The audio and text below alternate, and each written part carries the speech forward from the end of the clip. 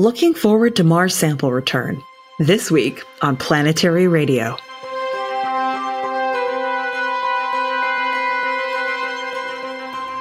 I'm Sarah Al-Ahmed of the Planetary Society, with more of the human adventure across our solar system and beyond. The international effort to collect and return material from the Red Planet is ramping up.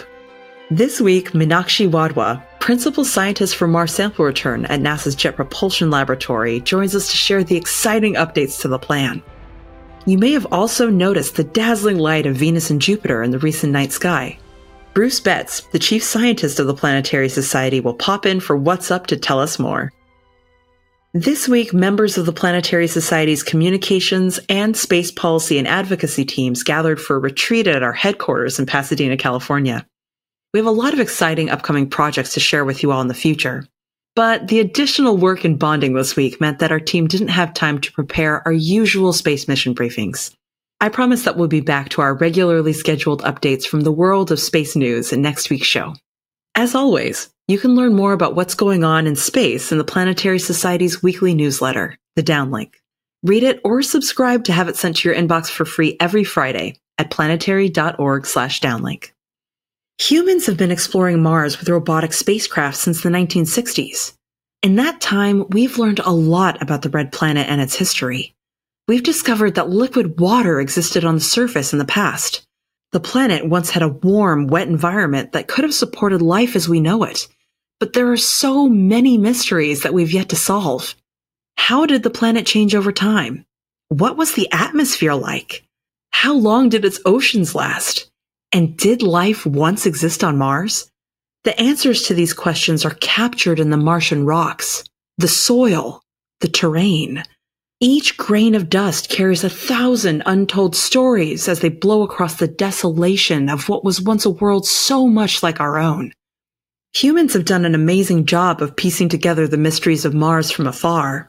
But despite our advances in space technology, there are some questions we just can't answer without bringing bits of the Red Planet home to our pale blue dot.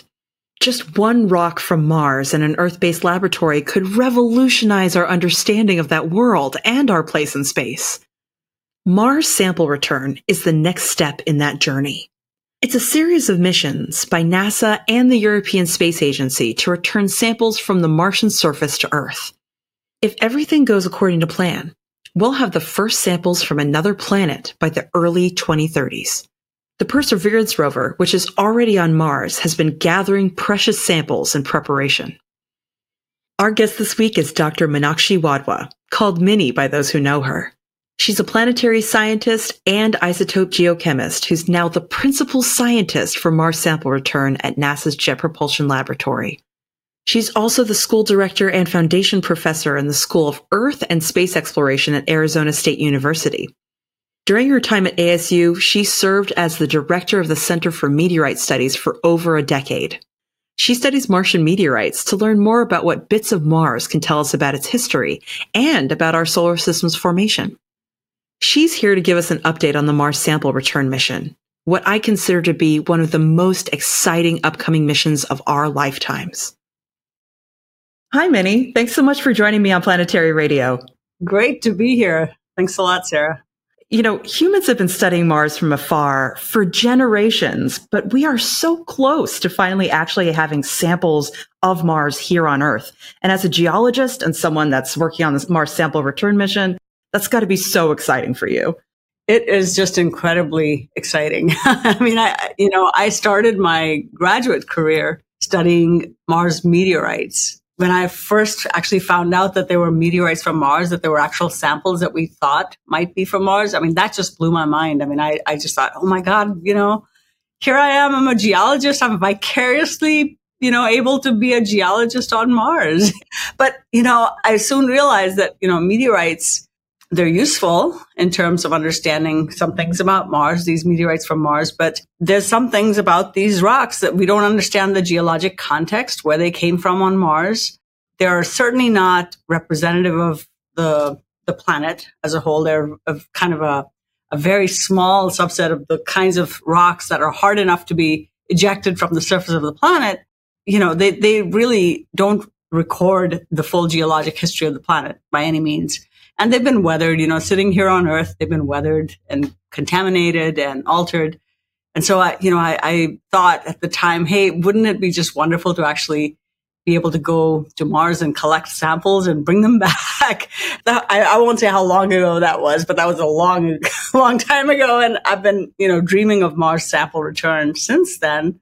It's always been 10 years, on the horizon, but this is as real as I've ever felt that it was going to be, that it's going to happen. We're already collecting samples.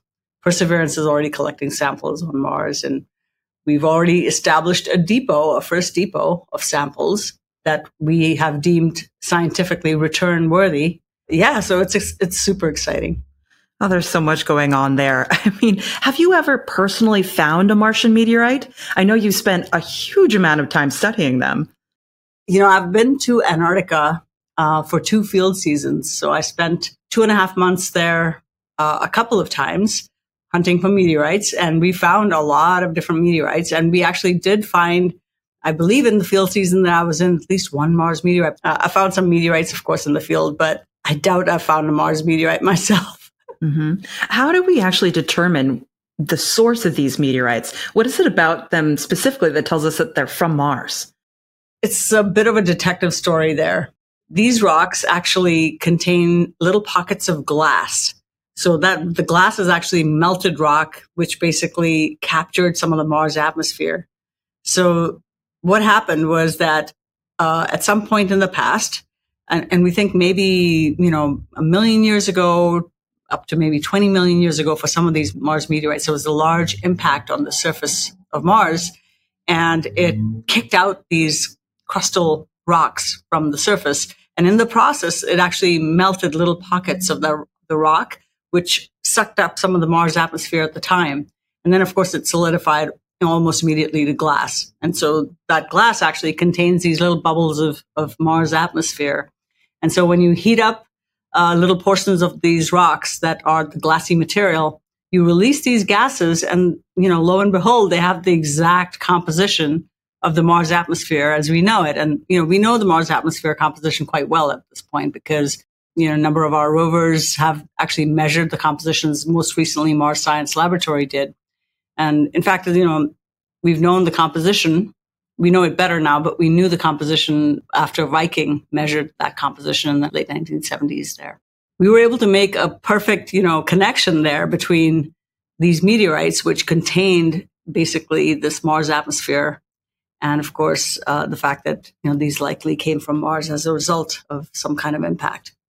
As you said before, there's a difference between what we can learn from meteorites because we can't really localize them where they came from on Mars. So what is it about these new Mars sample return samples that will teach us different things about Mars that we couldn't determine from these meteorites? So for one thing, the Mars meteorites that we have in our collection, they are all what we call igneous rocks. So what that means is that they solidified from magma. And those are the kinds of rocks that are hard enough to survive the kind of process that it takes to eject and then transport these rocks from Mars to Earth. What we don't have in these Mars meteorites are sedimentary rocks. And the sedimentary materials, these are water lane rocks. And we find them all over the Earth, of course. And they've been deposited by, rivers and the ocean. And there's a lot to be learned about the past history of Mars, especially the history of water on Mars from studying sedimentary rocks. And that's actually really been one of the key types of materials that Perseverance has been after. The whole point of going to Jezero Crater was to be able to look for these kinds of sedimentary materials that were deposited possibly by a lake that might have been present within the crater at some point in the past.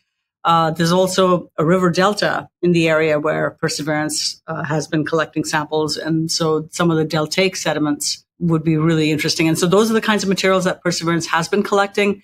We've also, of course, collected some igneous rocks from the crater bottom, Jezero Crater bottom.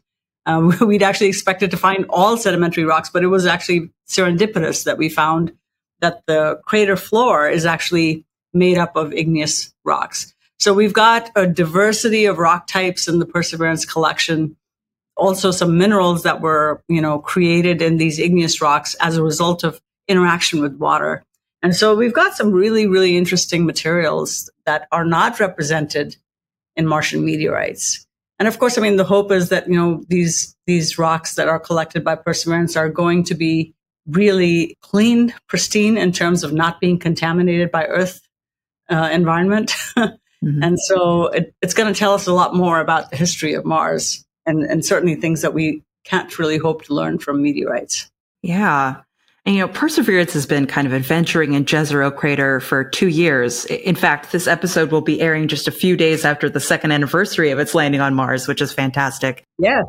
And the images that we're getting back of these sedimentary layers in that river delta have been, frankly, mind-blowing. The first time I saw it, that looks just like the sediments that we see here on Earth. I wish that we had the opportunity to bring back every single sample that Perseverance collects, but how are we making the decision between which samples to return and what happens to the ones that we leave back on Mars? As you know, we just established a depot on the surface of Mars, and that depot has 10 sample tubes. And so the plan for Perseverance, while it was exploring Jezero Crater and the rocks within Jezero, was to actually collect, for every rock that was sampled, to collect a pair of samples. And the goal there was to basically have one sample that we would deposit in this depot and have another one of a pair on board Perseverance to take beyond the crater. And so Perseverance in total has 43 sample tubes, 5 of which are witness tubes. So that is just basically, those tubes are useful for characterizing some of the, rover-generated contamination, for example. But there are, in addition to these 5 witness tubes, there are 38 sample tubes. And so of those 38 tubes, the goal was to collect a pair of samples from each rock within the crater. And then after we established the depot, at that point, then we would start the plan is to start collecting single samples. At this point, in the depot that we located within Jezero Crater at the Three Forks region, we've got, a stash of 10 tubes, of which one is a witness, and one of them is actually an atmosphere sample. And so there are 8 rock samples that are in that depot, and all 8 of those actually have a pair that's on board Perseverance already. And so this little depot that we have, it's an insurance policy. It really is kind of a backup just in case something happens, because Perseverance is supposed to be the prime delivery pathway for us to deposit the samples that are being carried on it to bring it to the lander that's going to then launch these samples into orbit and then eventually to the Earth. At the moment, we've got the pairs of those 8 samples that are on board, and then the rest of the tubes. And so in total, we're going to have maybe 1 or 2 extra tubes than the slots that are available to carry the samples back. So the sample canister that's going to be coming back has 30 slots in it. And so we're going to have maybe a couple of extra tubes in case something happens or, we're not able to collect a sample. So just for contingency's sake, we've got a couple extra. Yeah, we may have to make a decision about which 1 or 2 tubes to not sort of bring back, but that's going to happen probably in a few years' time, and we'll have some time to think about it. And so we'll have a great, beautiful set of samples to bring back that'll represent the diversity of materials from all of the exploration area that Perseverance will have been to. This brings up an interesting topic, which is that last year there was an announcement that there were some changes to the Mars sample return mission. The primary idea is that they want Perseverance to bring the samples back to the Mars Ascent vehicle. But in the event that that doesn't work, there are 2 helicopters that are coming along for the journey. Can you tell us a little bit about those? Yeah, that's been an exciting development. The original architecture when we first started thinking about Mars sample return had been to bring along a sample fetch rover that would help to collect the samples that would have been deposited by Perseverance on the ground and then bring them to the sample retrieval lander or the Mars Ascent vehicle on the sample retrieval lander.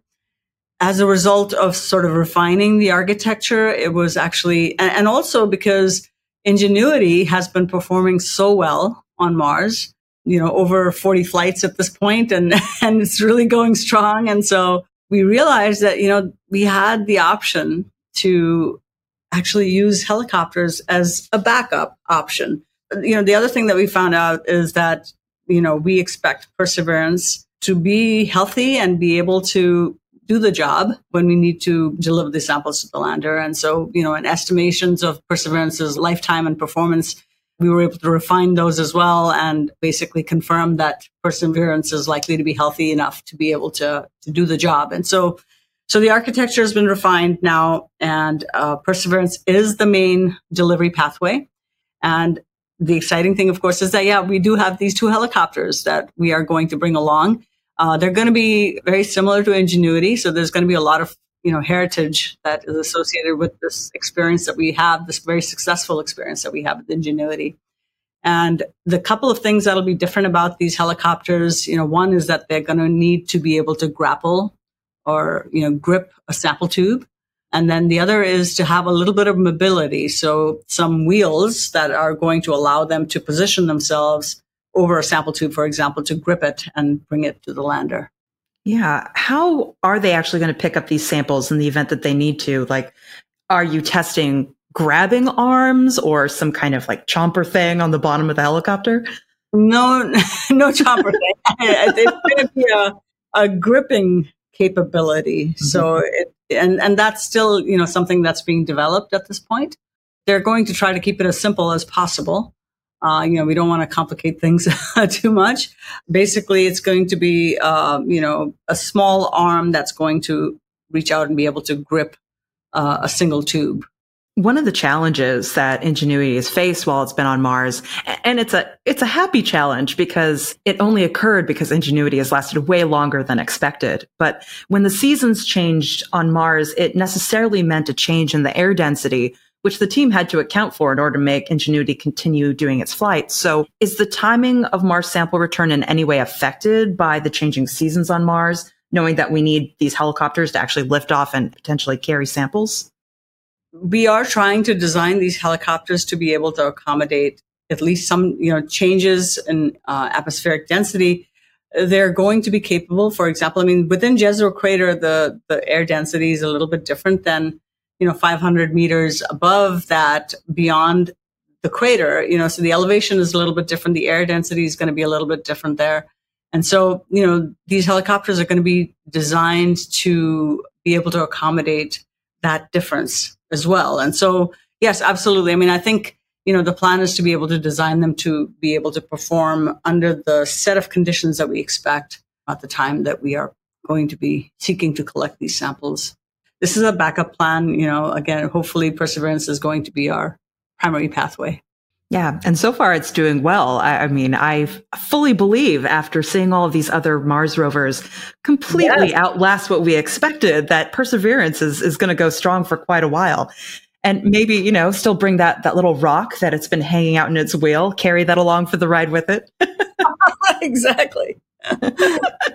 These changes to the mission have been so exciting that we wrote an article on this subject just a few months ago. So I'll link that underneath all the other information on the page for this episode at planetary.org/radio for anyone who wants to learn more of the details. But getting all of this gear to Mars in order to accomplish the sample return is going to take more than one launch. So can you give us any updates on the latest launch dates for the Earth Return Orbiter and the sample return vehicle? Yes. So the current plan is for the set of launches to be no sooner than 2027. Basically, at the present time, we are expecting that we would launch the Earth Return Orbiter in 2027, and then the sample retrieval lander would depart or be launched in 2028. Mm-hmm. So that's our current plan. And so we're proceeding with that assumption. When does that mean that we're actually going to get the samples back here on Earth? Yes, so that means we'll have the samples back 2033.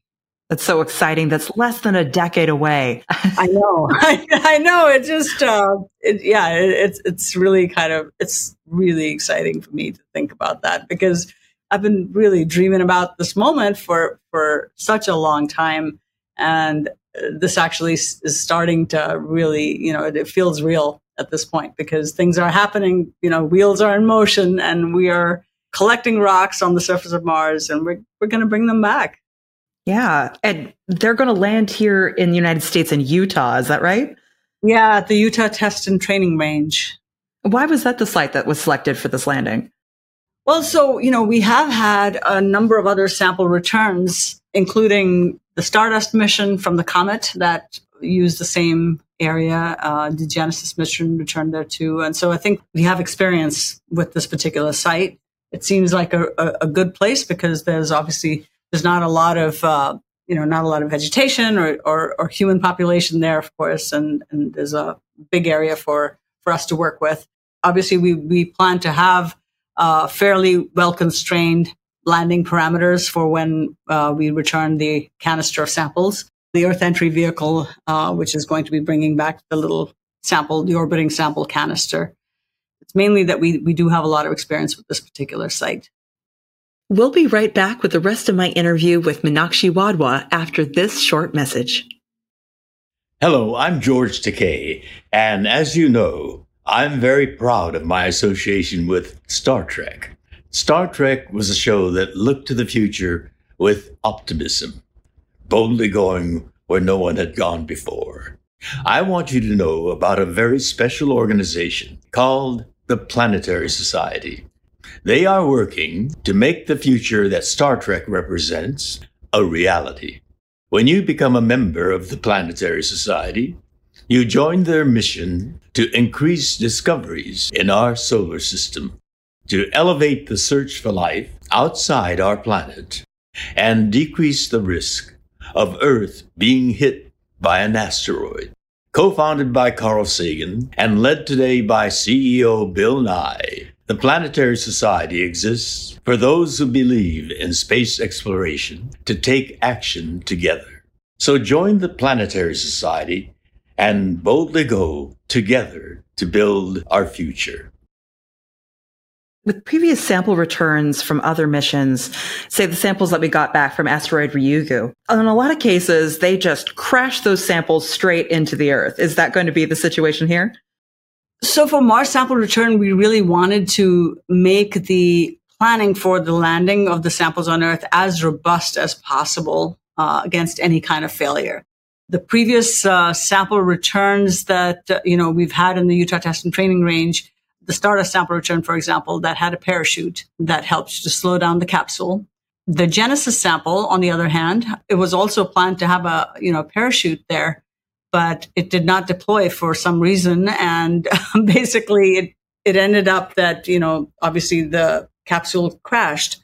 We were able to, of course, get a lot of science still from that, but we don't want that, obviously to happen with Mars sample return. We wanted to make the capsule really robust against any kind of breakage upon landing. And so the idea is to actually not use a parachute and make the system strong enough to be able to withstand the impact at the speed that we expected to basically impact the Earth. And we've done a number of tests to test that, and we'll be obviously doing many more and making sure that it's a robust system. Yeah. Is there any concern that deceleration will in any way impact the samples, maybe break them up a little bit? No, I mean, I think, again, this is something that we have been testing and will be testing further as well. The capsule is designed and the sample canister is designed to enclose the sample tubes in a way that it kind of protects the samples adequately against any kind of disruption and mechanical breakage and things like that. And so there's a lot that has to go into the design and implementation of these systems, but they are being designed with that in mind to make sure that the samples are protected against any kind of damage. These samples are going to tell us a lot about the history of Mars, but one of the ultimate goals for this project, and one of the primary reasons why we landed Perseverance in Jezero Crater, is because we want to learn more about the watery history of Mars and potentially its habitability. So if we do go through these samples, what are some clues that might actually hint toward the watery history of Mars, or specifically life on Mars? We already know from previous missions, the rover missions that have been there, Mars Science Laboratory and even Spirit and Opportunity and all of the missions before that there is evidence of liquid water on the surface of Mars. There's obviously a lot that we've learned from these previous missions, but At this point, the goal of bringing the samples back is to really assess in a very thorough manner whether there's evidence of ancient life in these rocks. So we know that there was water, but was that environment, the water-rich environment that we're looking at, in which some of these sedimentary rocks were deposited, was it capable of actually supporting life in the past?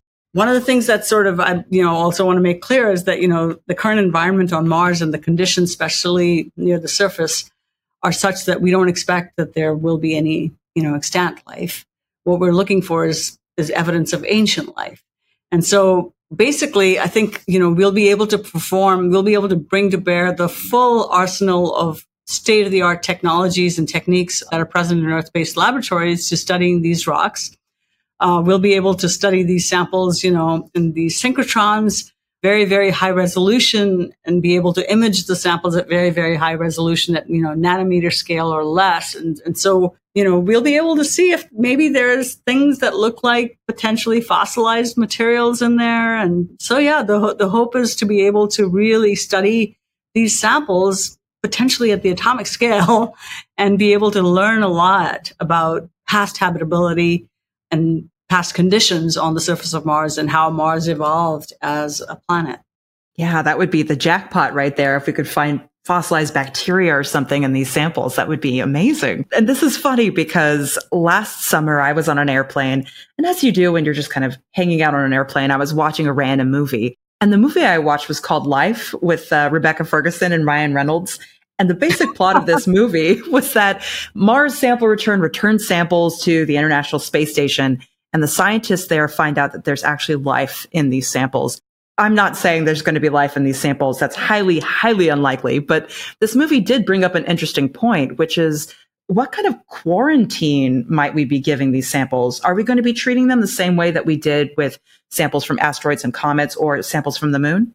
So, of course, movies do like to sensationalize things. Yeah. Yep. So as I just talked about here, the current evidence and everything that we know about Mars at the present time, from having been there with rovers and with orbiting missions and studied Mars for a long time, of course, NASA specifically, we've been sending these orbiters and rovers there for a while now. And we know that, at the present time, the surface environment on Mars is not a very hospitable place. In the past, yes, absolutely. We do see evidence that there was liquid water on the surface. There might have been standing bodies like lakes within Jezero Crater. We are looking for evidence of ancient life. But at the same time, I think, we are still in the interest of being very cautious, just making sure that things are as they should be or as we expect. These samples are going to be treated as if they were hazardous to start with. But I think the plan is to have them be enclosed and quarantined within a BSL level 4 type facility. That's a clean facility. They will be assessed. There'll be an initial period when we will verify that these are safe to be distributed. And then, they will be distributed ultimately to all, the best laboratories in the world to make the analyses. There's also the possibility, of course, that we could sterilize some component of the samples and distribute the samples early to make sure that we get some really, some exciting science results early. The plan is definitely to treat these samples very carefully and to make sure, of course, that there are no untoward impacts as a result of bringing these samples back. Again, the probability of any kind of extant life in these samples is minuscule, extremely, extremely, extremely small. But we are going to treat it with an abundance of caution and going to basically quarantine them and make sure that these are safe before we release them for analysis. And thanks for answering that question. I have to add it in there because our audience on social media asks this all the time. So I want to make sure that they feel safe knowing that these samples will be treated, carefully. Absolutely. Will you be personally involved in actually investigating some of these samples when they return to Earth? I sure hope so. I've really kind of obviously spent much of my career studying, Mars from the perspective of these Mars meteorites, and to have some actual samples back, I would love to actually be able to analyze some in my laboratory. But yeah, I'm hoping for that. Absolutely. And this is an international mission between the European Space Agency and NASA. So how can we make sure that everyone in the world benefits from these samples? Are other space agencies going to ask for some of these samples so they can test them as well? These samples are absolutely going to be made available to the best laboratories, to the best investigations, to the best scientists in the world. It's not going to be just the scientists in the US and just the scientists in Europe. They will be made accessible for the entire science community at large. So yes, I think certainly NASA and ESA are the primary stakeholders in this in terms of the investment being made towards bringing these samples back. But, this is going to be humanity's legacy, right? I mean, this is going to be such an incredible achievement. It's the most ambitious robotic mission that NASA and ESA have ever done. We'll learn so much from this, but we'll only learn so much because of, we plan to include the whole world in this adventure. And I think, the best scientists and the best laboratories should certainly have access, no matter where they are. And if we did find some evidence of life in these samples, what would that mean to you personally after all these years of just hoping to be a Martian geologist? To me, it's a bigger question than just the question about life in these rocks. That's of course a fundamental importance, and I think everybody in the world kind of understands the importance of that. I think it would be a game changer, of course, if there was evidence that showed that, there might have been life in the past on Mars. But at the same time, to me personally, as a planetary scientist and a geologist, I look at it holistically as understanding the history of this planet and life, the evolution of life possibly on it is one part of that. From the perspective as a human being, of course, knowing that life may have originated in another place in the solar system, that does change how we think about ourselves and about our place in the solar system and in the universe. And so, obviously it's going to have wide-ranging implications, not just in the sciences, but in the humanities and how we think of ourselves as what it means for us as humans on this planet, at the current time. But for me, as a scientist, I'm interested in understanding the planet as a whole, and life, the evolution of life on it is a part of that. Yeah. And I know that your passion for geology started when you were a small child. I've heard online that a big part of why you got into this field is because you grew up in India, kind of looking up at the Himalayas. So how did you go from, studying Earth rocks to falling in love with Mars specifically? Yeah, it wasn't a linear path by any means. I started to study geology when I was living in the northern part of India, again, in the foothills of the Himalayas. And I was always just really fascinated by these, incredible forces in nature that could produce these tremendous, mountain ranges. And, you'd be able to find fossils in these rocks that were these, mountains. And so clearly at some point in the past, these rocks were somewhere, at the bottom of the ocean. And then things kind of, tectonics brought these to the surface and mountain range. So, it's just kind of, to me, it was just really incredibly fascinating to sort of imagine what the past of our own planet looked like and how things have changed. It was almost like learning about another planet altogether. If you look into the deep time on the Earth, it's not the same planet as it is today. And so just as part of that, I kind of felt like, hey, wouldn't it be just super cool if we could understand the geology of other planets in our solar system in the same kind of, detail that we understand from our own planet, and, use the same kind of geological tools to do that. And it was just it was a dream at that point. And I, when I started to go to graduate school, I really didn't know that there was such a thing as Mars meteorites. It just kind of blew my mind that, hey, you've got these rocks that formed on another planet next door on Mars, and these rocks were ejected and we have them as meteorites now. But, I can apply the same kinds of tools that I apply to Earth rocks and learn something about the geology of Mars. And so I just love doing that. And that was really kind of what got me hooked, studying rocks from other places in our solar system, which of course meteorites are representing, all kinds of, asteroids, and we have meteorites we think are from the moon. Of course, we have a lot of lunar samples from the Apollo missions, and hopefully we'll have some from the Artemis program too soon. But learning about the record of these rocks tells us something about the planets on which they evolved. And I just kind of was fascinated by that. So that's kind of what brought me here. But I don't know if that's ever going to be possible in my lifetime, but I hope that there'll be geologists that'll get to explore Mars firsthand. And in the meantime, I'm just thrilled that we're going to be able to bring back some rocks from that planet within a decade. It is so exciting. And I'm sure out there right now is a whole new generation of children that are just now falling in love with space. And maybe someday they'll be the ones walking around on the surface of Mars doing this science. It's really exciting. I know. It is super exciting.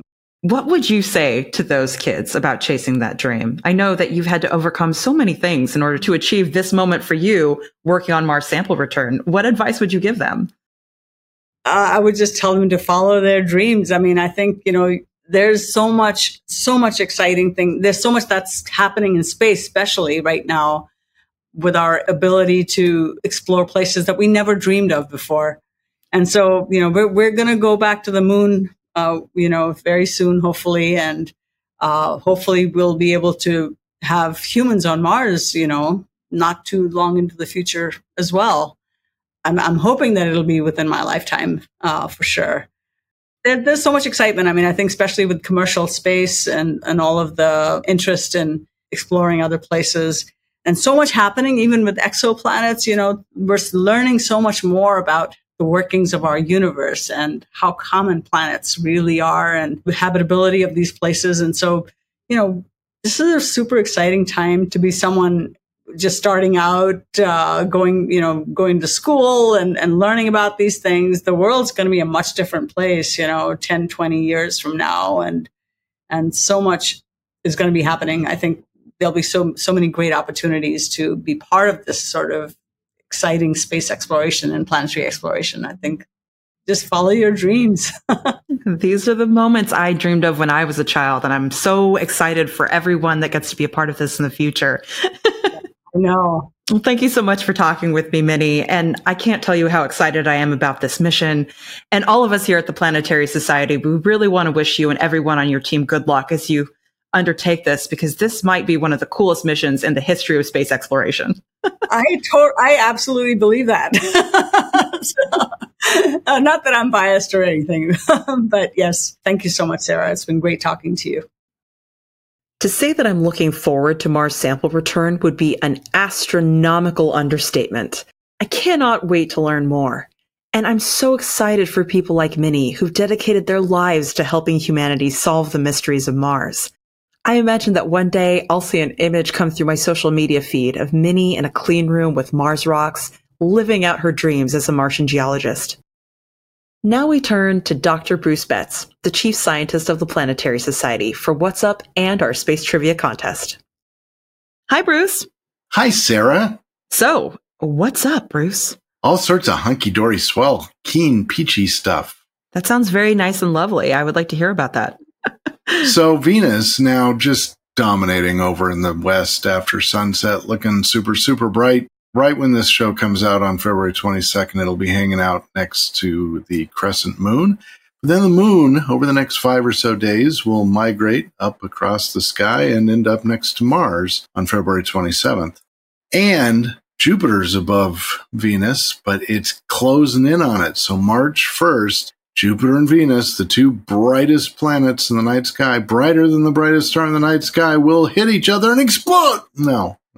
But they will get very close to each other as seen in the sky, about the equivalent of one moon diameter apart, about half a degree. And it will look cool over in the west. That's March 1st. You can watch them grow closer to each other over the next few days and then grow apart after that.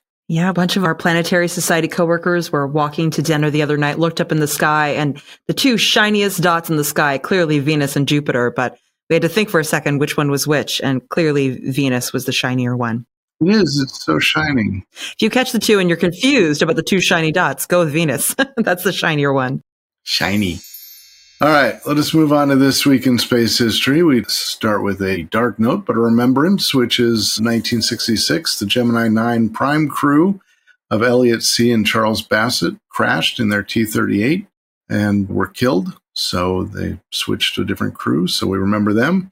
On a much happier note, 2007, New Horizons headed out to Pluto, thought, hey, I will stop by Jupiter, or at least fly by really, really fast and get some really cool data. So this week, 2007, New Horizons flew past Jupiter, and a few years later would go past Pluto.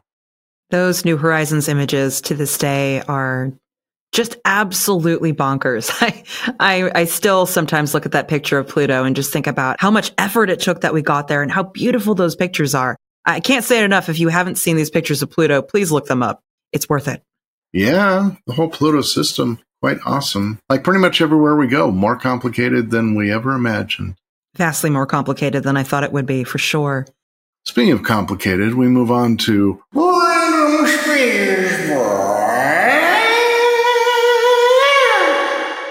all right, I didn't know where that one was going. It was kind of a surprise for me, too. So I worked pretty hard trying to not repeat random space facts in over 20 years, and I did it for years before that. It's tricky. So I'm cheating a little bit because I'm kind of combining two, but I just think it's so cool. I'm going to give a combined two that in the distant past I've used. So we just had the Super Bowl for those paying attention to American football.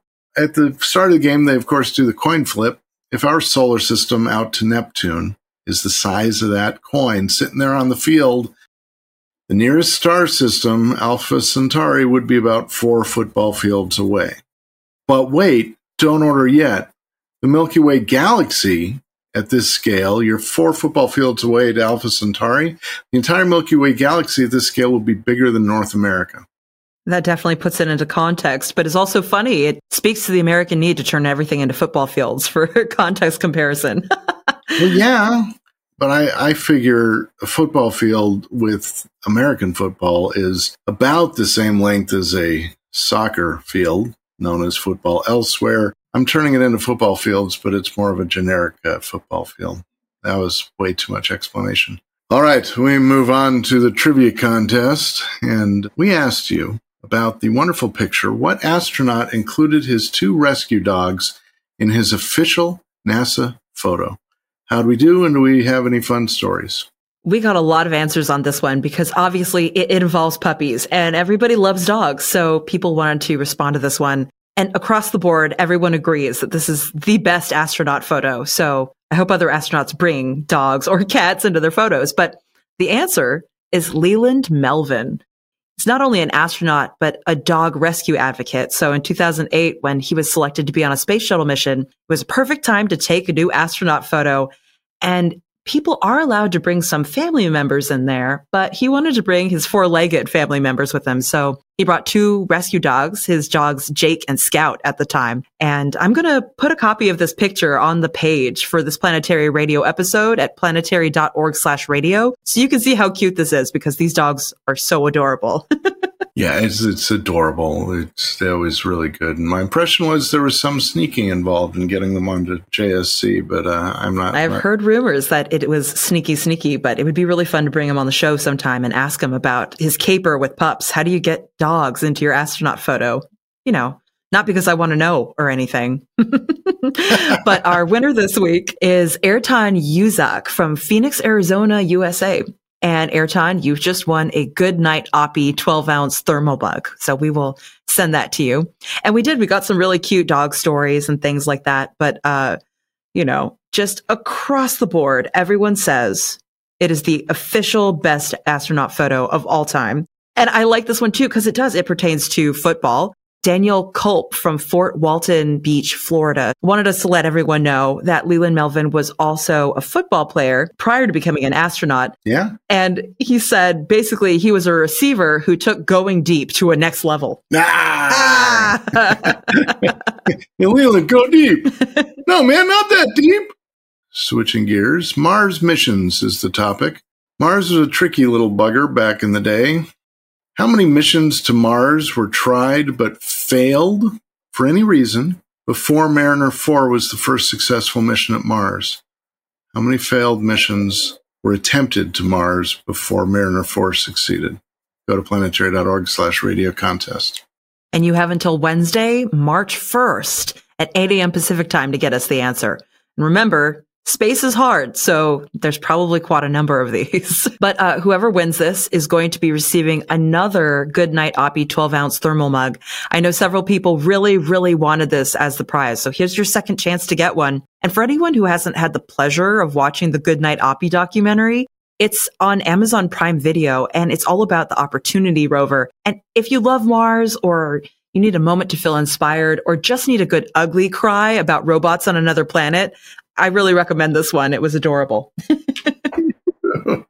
Everybody go out there, look up the night sky, and think about tears falling in popcorn. Thank you, and I'm sorry. Good night. We've reached the end of this week's episode of Planetary Radio, but we'll be back next week to tell you more about the Canadian Space Agency's upcoming lunar rover. Planetary Radio is produced by the Planetary Society in Pasadena, California, and is made possible by our stellar members. You can join us to help support missions like Mars Sample Return at planetary.org/join. Mark Hilverda and Ray Paoletta are our associate producers. Andrew Lucas is our audio editor. Josh Doyle composed our theme, which was arranged and performed by Peter Schlosser. And until next week, Ad Astra.